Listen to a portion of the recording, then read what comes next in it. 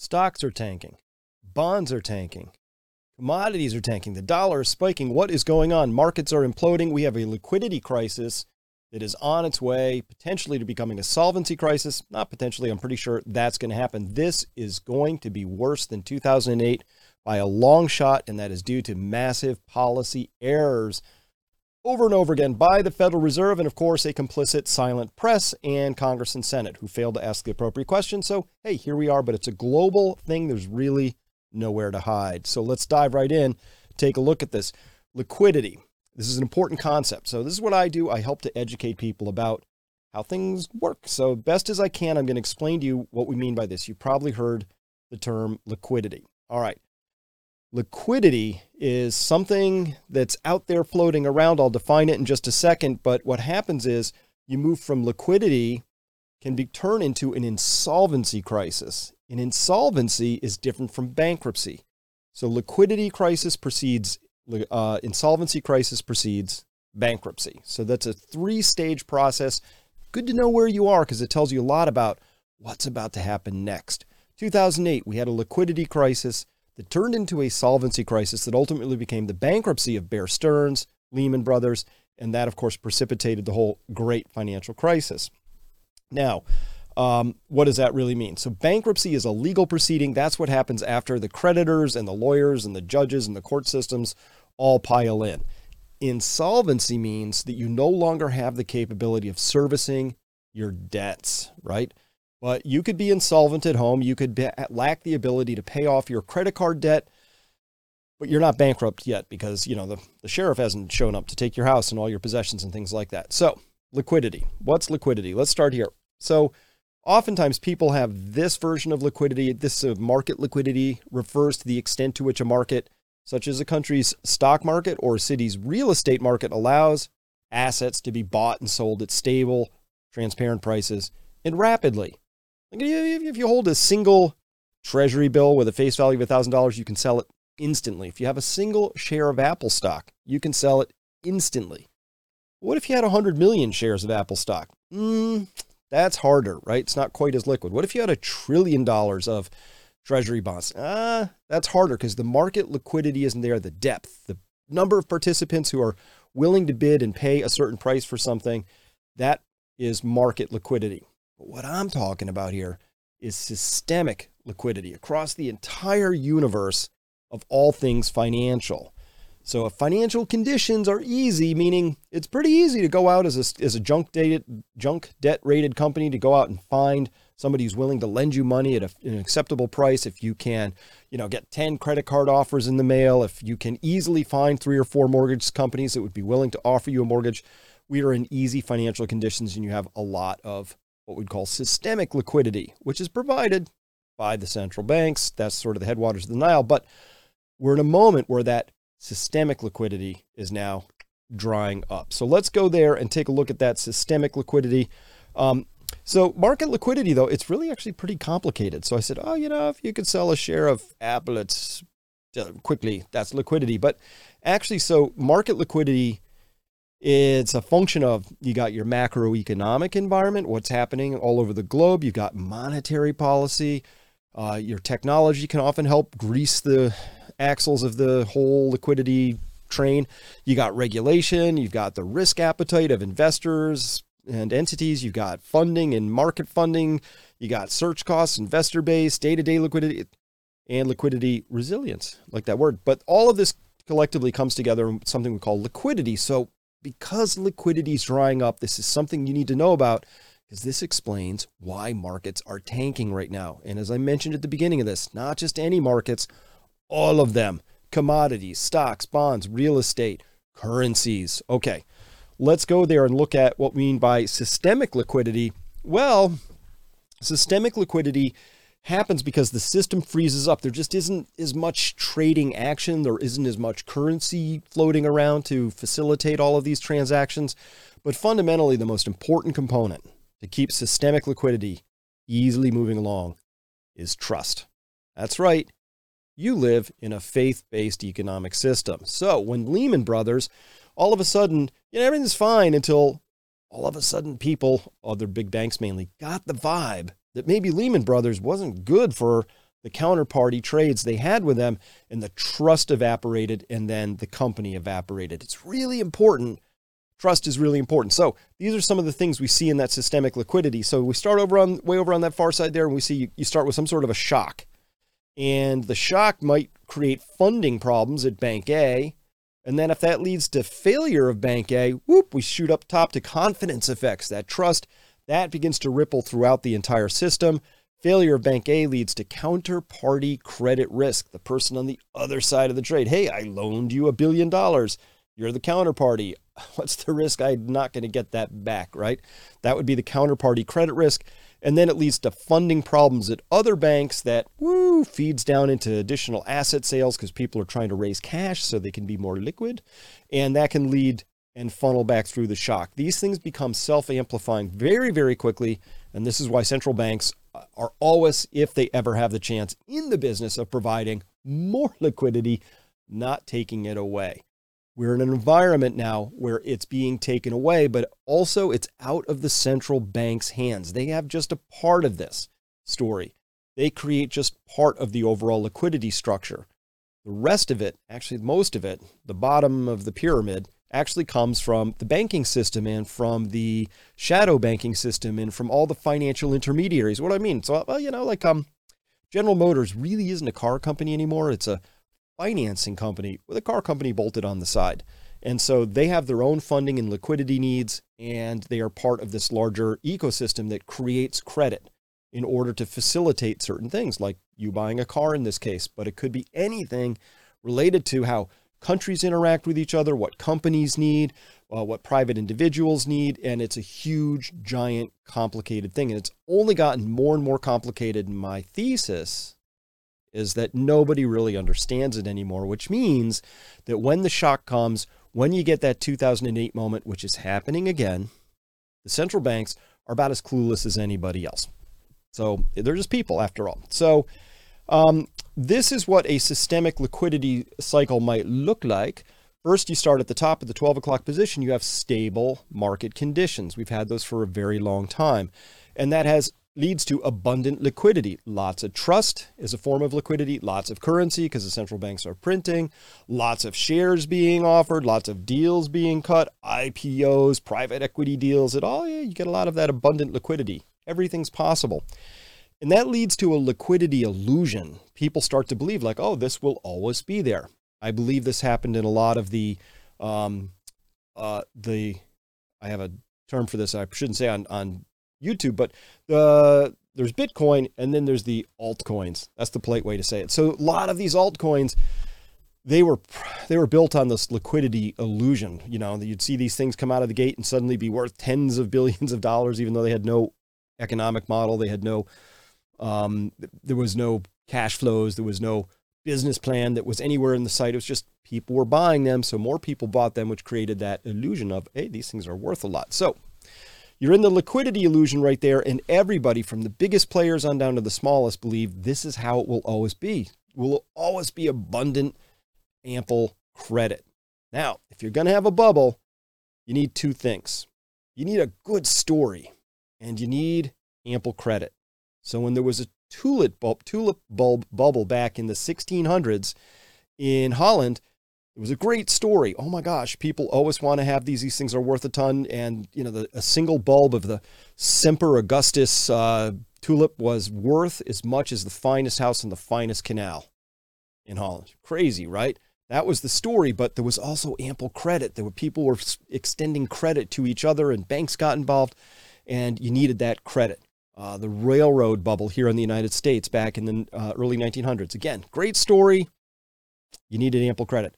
The dot-com bubble that we had around 2000 in the United States. Great story. Pets.com is going to make amazing amounts of money. Here's why. And we had ample credit. So you need those two things. The central banks are in charge of making sure we have ample credit in the story, but you need the story. So people get carried away. You get the story, and that's part of that liquidity illusion. All right. And then you have system-wide liquidity leveraging down there at about the 5 o'clock position. Leveraging, fancy word for taking on debt.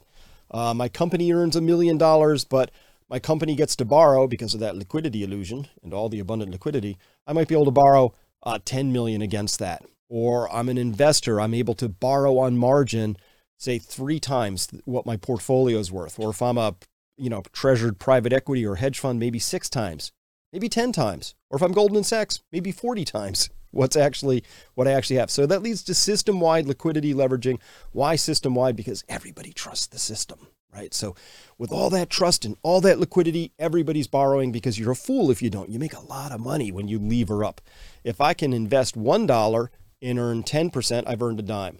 If I can lever up tenfold, I take my original dollar, but now I have 10, earning 10%. Now I earn $1. So I just earned 100% returns. Makes sense, right? Okay. The liquidity disillusion happens when people get the vibe, tide goes out, now the story's changing, and that leads quickly to system-wide liquidity deleveraging.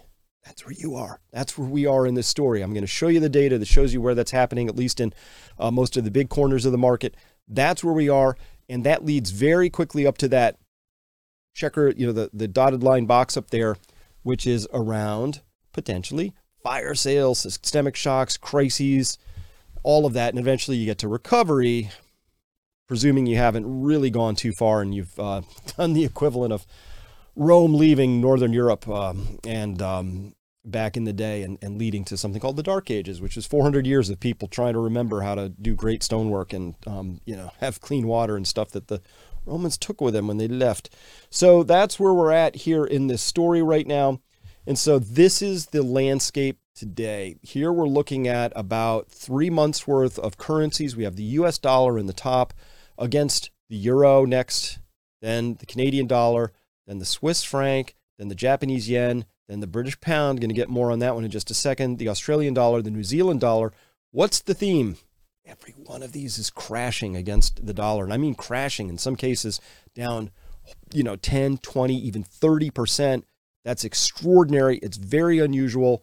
And why is this happening is the key question. And if you understand why this is happening, I think you got a good chance of understanding where the future's going. This is 2008 all over again. These sorts of things we're seeing here.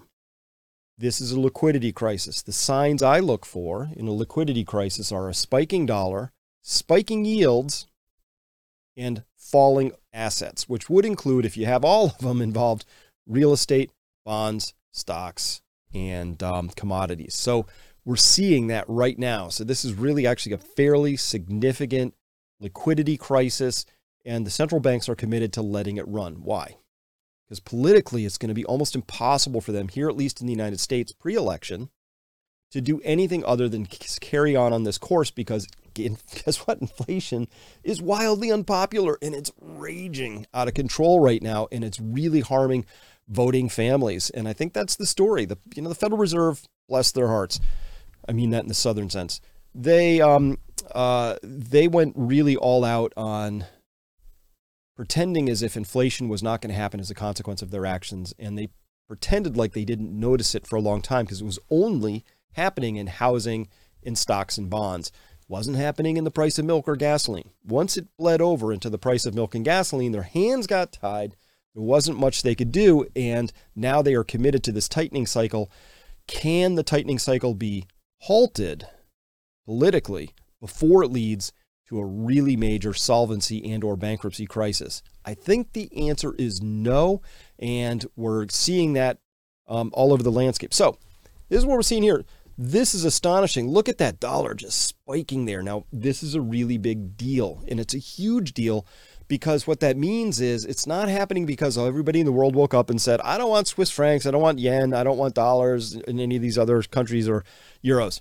I want US dollars because that's the best thing you can hold right now. Now, this is happening because certain types of speculative trades are being unwound. It's happening structurally. It's happening because there's a lot of bets that went out on when there was this liquidity illusion that made a lot of sense. And once they don't make any sense, you got to undo them. I'll be talking more about this in part 2, just to deepen the understanding of my members around this whole dynamic. Because you have to, if you understand this, if you understand how the game is played, you have a much better chance of predicting where we are in the game and where it's headed. And right now, all the signs I have say this thing is heading deeper into a liquidity crisis. and it's going to lead eventually into something breaking. Lehman once upon a time, but who knows what it's going to be this time. Is it a country going belly up? Is it a whole tranche of debt going bad at the same time and taking out a bank that leads to other banks and leading to that cascading domino series of failing banks that ultimately leads to other crises? Don't know, but we're going to keep our eyes out for the clues. So one of those clues is here. Hey, sound is a pound, baby. This is not, that looks like one of those meme coins I was talking about before, but it's not. That is a reserve currency asset. That's the UK pound spiking down pretty much almost 5% at its worst part of the plummet in a single day. 5% for a major currency. This is a sign of something breaking. This is the sound of a rivet popping out of a ship's hull under pressure. This is a sign of extraordinary panic and stress. This is a sign of somebody getting carried out on a stretcher, hopefully a smallish fund, not a really, really big one, but this is extreme. Full stop. That's amazing. That's just the British pound. But look at it all the way down there at 103. If you're like me, you're old enough to remember when the British pound was worth 2 to the dollar. Now it's getting close to 1 to the dollar. That's extraordinary. What else do we see? Well, we see treasuries tanking. This is the U.S. 10-year rate. So much is keyed off of this. Mortgages in the United States are keyed off of this rate, meaning as the yield here goes up, so does the cost of a mortgage or the mortgage interest rate, obviously. So bonds, very simple to understand. They've got a rate of interest and they've got a price.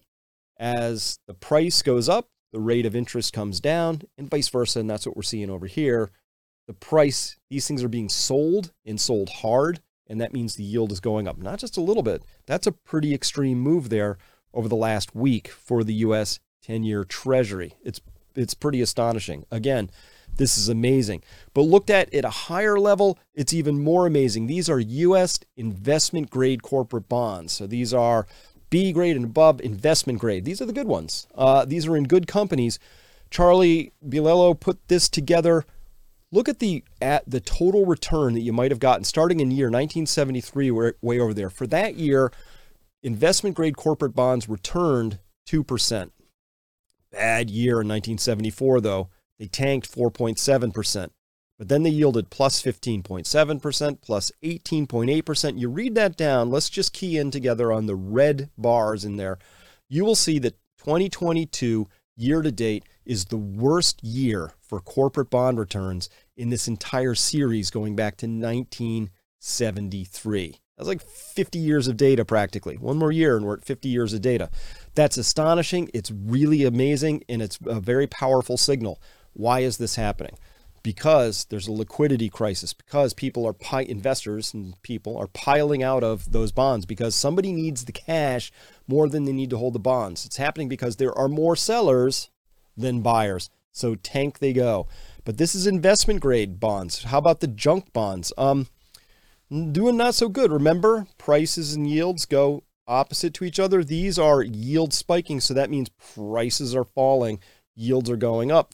And so junk bonds are going bad. But look what we see here. This is looking at a spread actually between corporate high yield and to the worst. So this is like you take high yield all the way down to triple C, which is like they're all like D is default. Triple C gets you one step below default. So at any rate or above.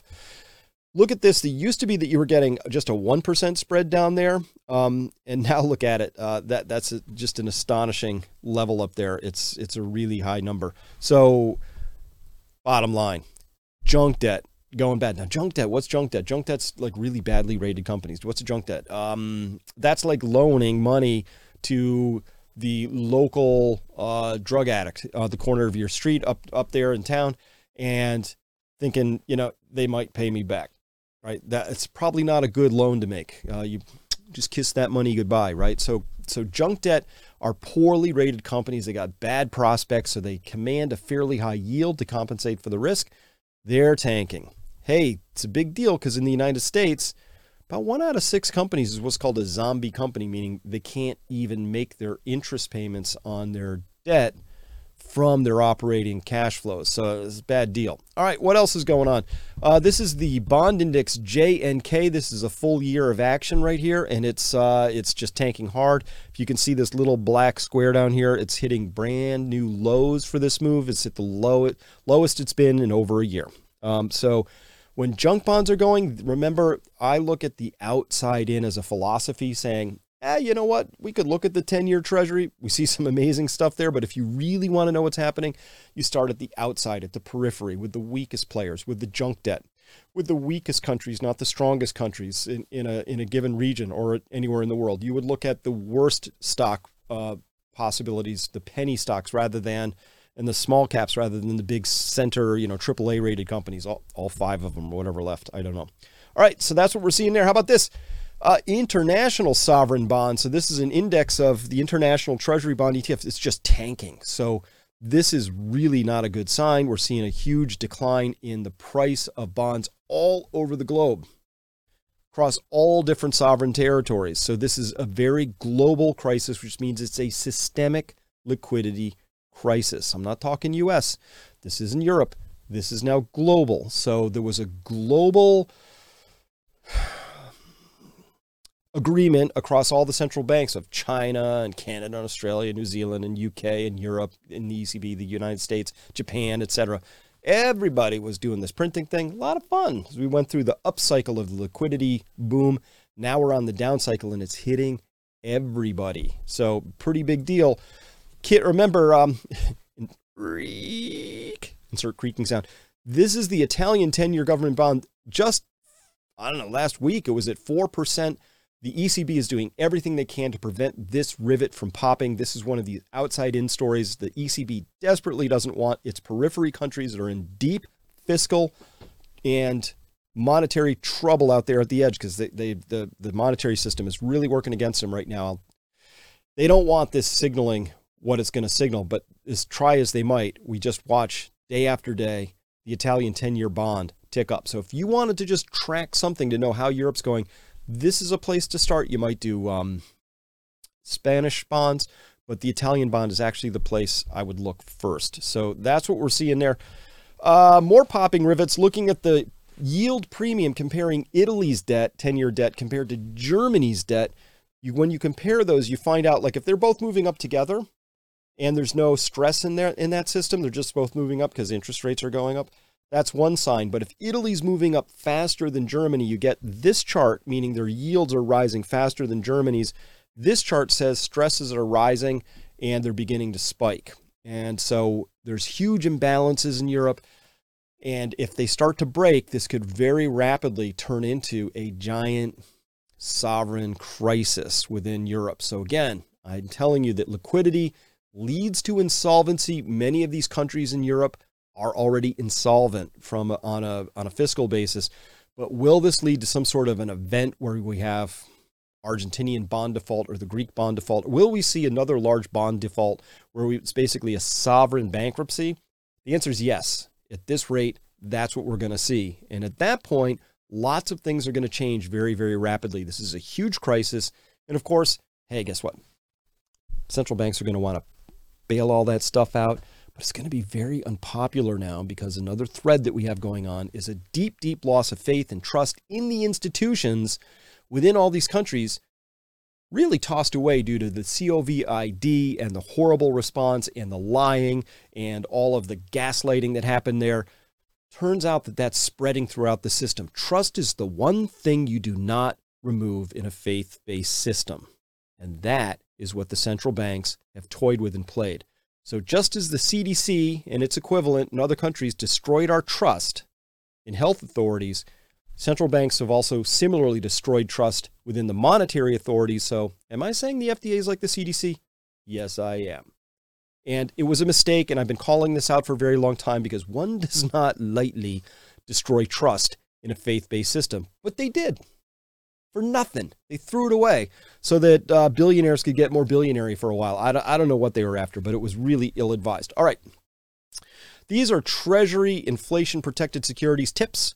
They're inflation-adjusted. These yields are spiking as well a lot. That's a very steep climb that we see going on right there. So just another sign that we're seeing very strong movement to sell these things. And that's why the yield is popping up so much. Overall, we're looking at just asset prices generally globally. We see that global asset prices have lost about $29 trillion in a year, give or take. And so that's a pretty big deal, and it's heading down pretty rapidly. Now, why did all those global asset prices spike like that? Hey, because central banks printed a lot of money. Now they can't. In fact, now they're busy reducing their balance sheets, which means they're undoing that printing. And that, of course, is just immediately tanking the markets. But these things tend to get out of control very quickly because they're complex systems. And that's what I'm going to be talking about more in part 2.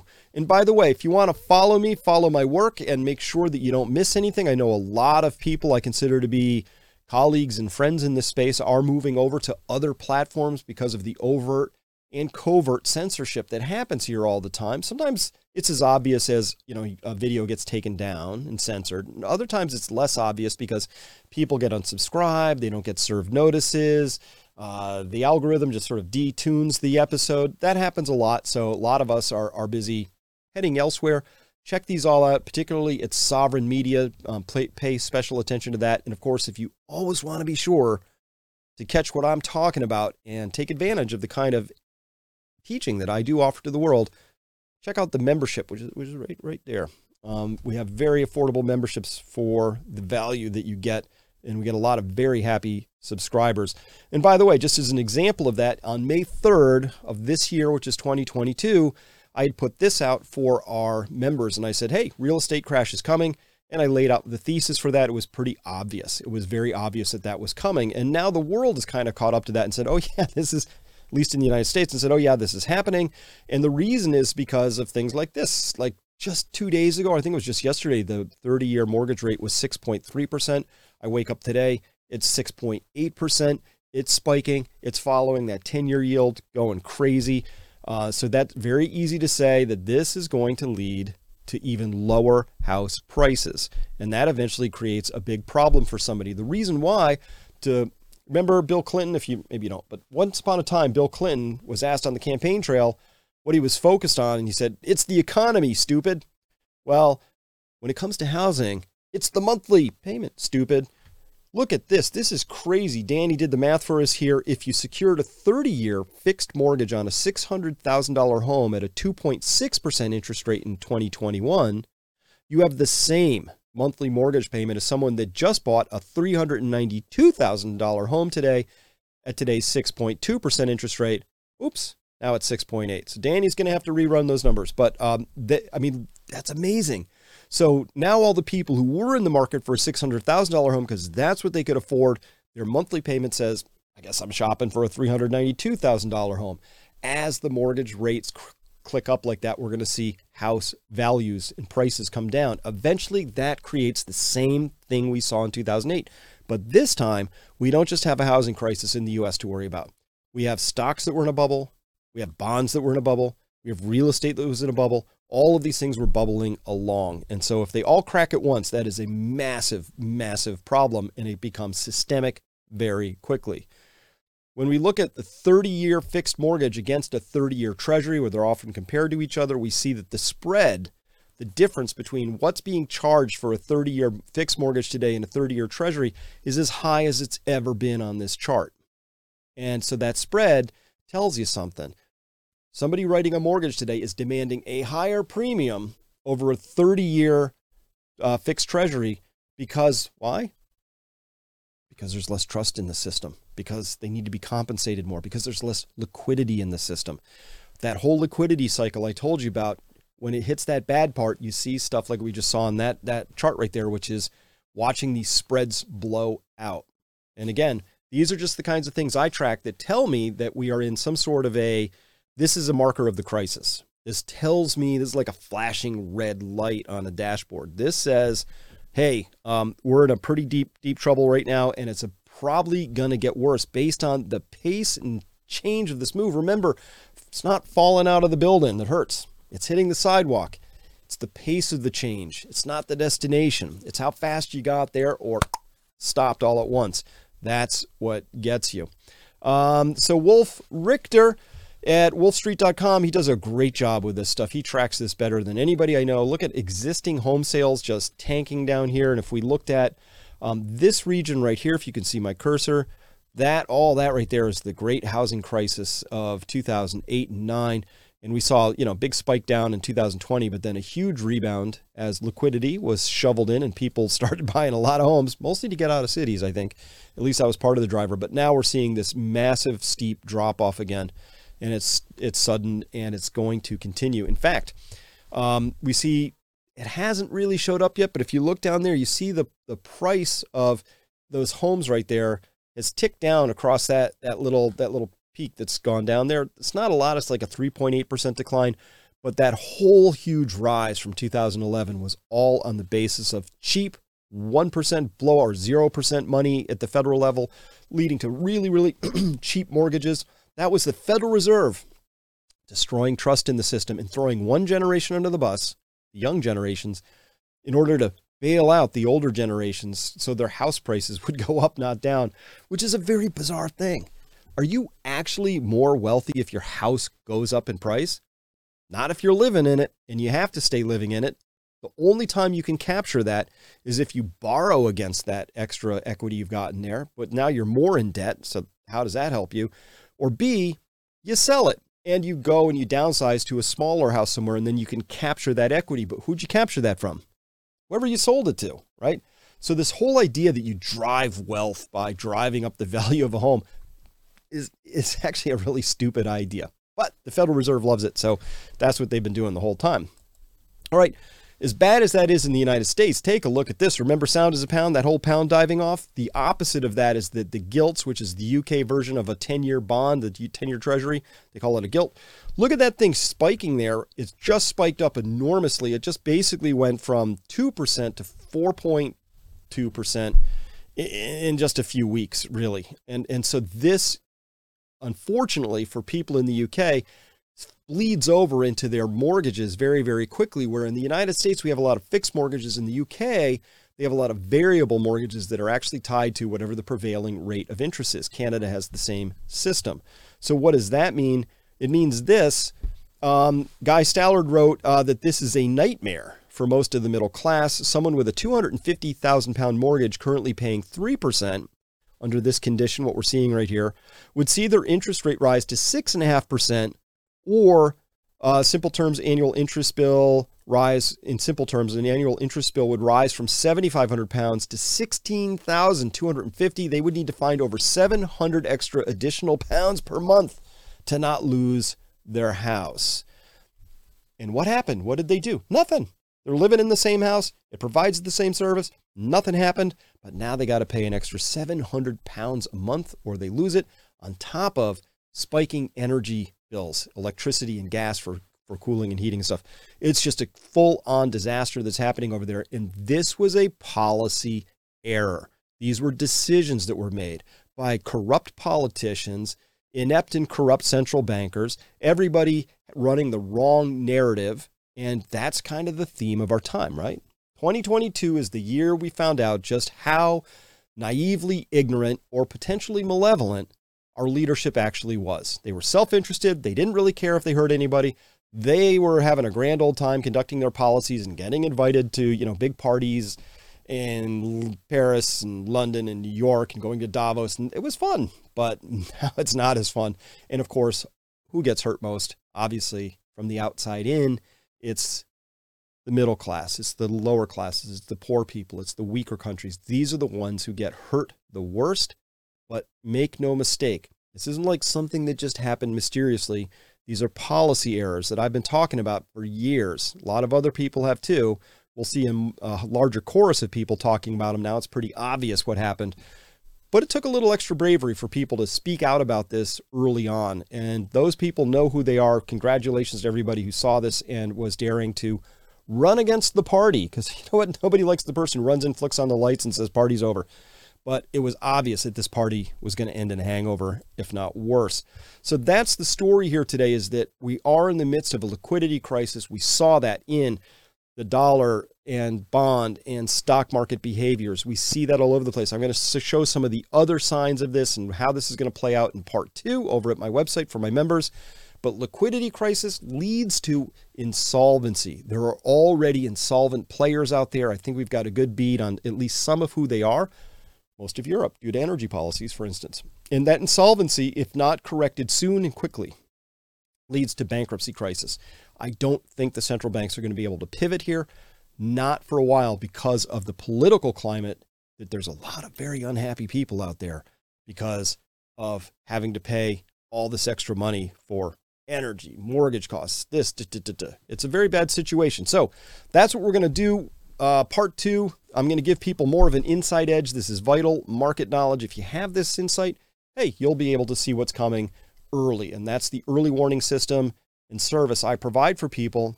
Give you the data, give you the context so that you can see it too, because I want you not to get hurt. I want you to be able to see this coming, dodge the puck, and make sure you don't catch that puck in the teeth. So if you want to, you need to become a member to see part 2, and those are the membership options down there. Just click that link, or I guess we'll put a link here, or just type that in, or find this link down in the description. Click on that, and that'll take you to membership. Very reasonable memberships there for you. That is all I have for you here today. Thank you so much for listening. Please, please, please, please do what you can to begin to protect yourself, your loved ones, your wealth. Save some of that dry powder, because there will come a day when it'll be time to race out and buy more things, more financial assets, but not now. Now is the time to reel it all in, take a few chips off the table, stand back, watch carefully, develop your plan for where you want to deploy, but wait, because all of the data I have right now says there are better prices on the way, and that's as kindly as I can put it at this point in time. All right, thanks very much for listening. We will see you next time. Have a great weekend and week until we see you then. Bye-bye.